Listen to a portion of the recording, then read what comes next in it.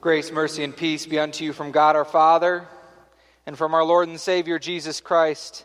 Amen. The text that I want to focus on this evening, the free gift of God is eternal life in Christ Jesus our Lord. As we begin, I want you to listen closely to these beautiful words written by John. For from his fullness we have all received grace upon grace. My hope is that this sermon series that we've walked through in Advent, this sermon series on God's gifts from above, has reminded you that in Christ we receive many, many gifts. And while I haven't exhausted all of the gifts that God has given us, we can surely see how great a giver our God is. And He gives us not the kind of gifts that we will exchange or return or discard because they don't last. No, these gifts are grace upon grace upon grace upon grace. And they last. It's a beautiful thing to reflect on God's love and grace for us and enjoy the gifts that He gives us. And so the final gift that we will meditate on tonight as we prepare for Christ's coming is that God sends from above the gift of life in Christ Jesus. Now, this gift of life can be looked at many different ways. Throughout our liturgy, we reflect on the ways that we think that we will live life to the fullest. In this sermon, I'd like to reflect on the gift of life that we have in Jesus Christ, that is eternal life, that lasts forever. It isn't the gift of trying to reach the next goal in our career. It's so much greater than that. Life itself is a precious gift. And every living thing finds its life in the Spirit of God that was breathed into it when it was created. The breath of life animates all things. Trees, fish, dogs, even your neighbor down the road. And it has been that way since the beginning. God is not just creator, that is, He didn't just set this world into motion. He's also life sustainer, life giver. Yet in a fallen world infected with sin, life seems to be anything but eternal. With the onset of winter, this being the first day of winter, the reality of death is all around us. The life that God breathes into all of His creation only appears to last a short time. An American poet once put it this way. Robert Frost says, "Nature's first green is gold, her hardest hue to hold. Her early leaf's a flower, but only so an hour. Then leaf subsides to leaf, so Eden sank to grief. So dawn goes down to day. Nothing gold can stay." Nothing gold can stay. This is our experience. Life is certainly more precious than gold. We can't buy more life. And yet, as we've experienced life, we feel all too often that this gift just doesn't really last. And so it is fitting that Christmas should come at the start of a bleak winter, at a time where we see a season of dying of sorts. And experience reminds us why Jesus came, why we celebrate Christmas. As hard as a tree may strive to hold on to its leaves, death will have its way. As hard as an old dog may cling tenaciously to life, death will have its way. As hard as a loved one struggles to stay a little while longer with friends and family, the breath of life received from God is exhaled one last time. Eden's grief becomes ours again. We sometimes forget what Jesus was up against. It wasn't just sin alone, but the consequences of sin. As Romans 6 puts it, the wages of sin is death. Sadly, old die. Tragically, young die. Because sin takes them there.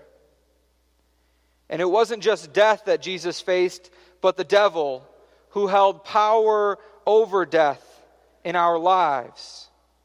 As Hebrews 2 puts it, since therefore the children share in flesh and blood, he himself likewise partook of the same things, that through death he might destroy the one who has power of death, that is, the devil. Death was Jesus' ultimate enemy.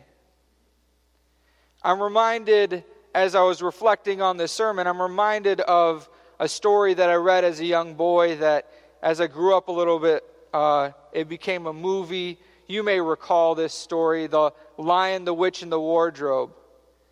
With C.S. Lewis, he spins a tale of these children who walk into a magical land, Narnia. And in Narnia, there is a curse that is all across the land. The White Witch has reign over the people, and it is always winter. But with the coming of the children, with their advent, they hear whispers of something new happening. Aslan is on the move, and winter begins to melt away, and spring comes forward. But as we move forward in the story, there comes a point where one of the children, Edmund, finds himself in a sticky situation, caught in the witch's trap. He finds himself in peril, and Aslan gives his life for the child, a sacrifice for the wayward son. This sounds familiar, doesn't it? Even greater than a story, our Lord Jesus Christ came into our broken world where all we experience is death all the time. It's always winter, never spring. Jesus came as a child, grew up a man, lived sinless, and yet while we were in our sin, he took our place. Death was Jesus' ultimate enemy. But why did Jesus have to die? Why couldn't he do just something else? Jesus had to die because the only way he could conquer death was to go headlong into it and then come back to life again. He took on the death that we deserve and then buried it in its grave. There's a remarkable moment in the story where two of the children go back to the altar that Aslan was sacrificed on. And they go to it and see that it is broken in half. And he rising up from the dead. And they ask, how did this happen? And he said, the witch did not know about the greater truths.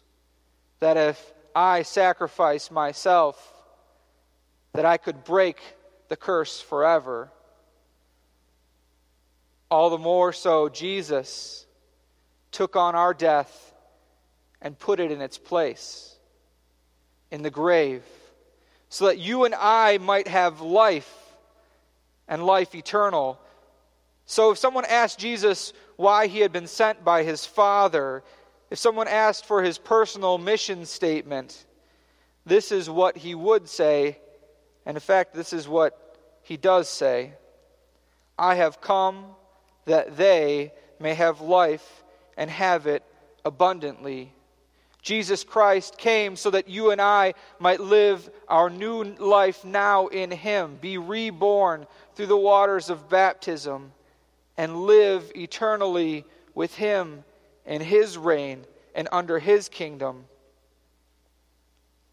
Jesus came that we might not get caught up in all of the things that we think make life better, and instead recognize that we have everything that we need in him. So Mary's baby, God's own son, grew up to defeat death single-handedly for you and for me. Destined for a cross from the fall in Eden, he came, he died, he rose, and he conquered.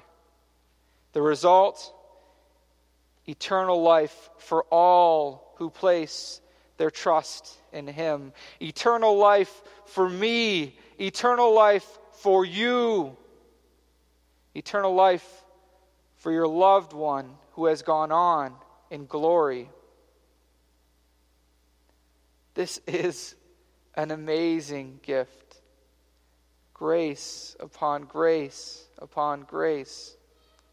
What if I fail? What if I don't meet God's expectations? Christ has died for you. Grace upon grace upon grace. This is why we gather together tonight. This is why we look forward to gathering together in a few days to celebrate the birth of our Lord.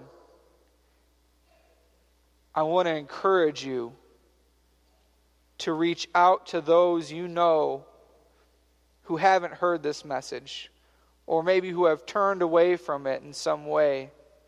Invite them to worship with you, to hear this good news again, that God has come for them, that God has come for you. His love brings you the perfect gift of life that will last forever. And as you open your gifts this Christmas, I pray that your heart will no doubt soar when you get that gift that you wanted or just exactly what you needed. But if you could pause for a moment during that joy, and if you could focus a little while on the manger, on that child born for you, even for just a few seconds, it will come to you. The greatest gift of all is the one he gives. It's the gift of eternal life. I pray that the joy that comes from knowing this gift is yours today might overflow into how you love and care for others in the coming weeks and months and into life eternity. In Jesus' name, amen.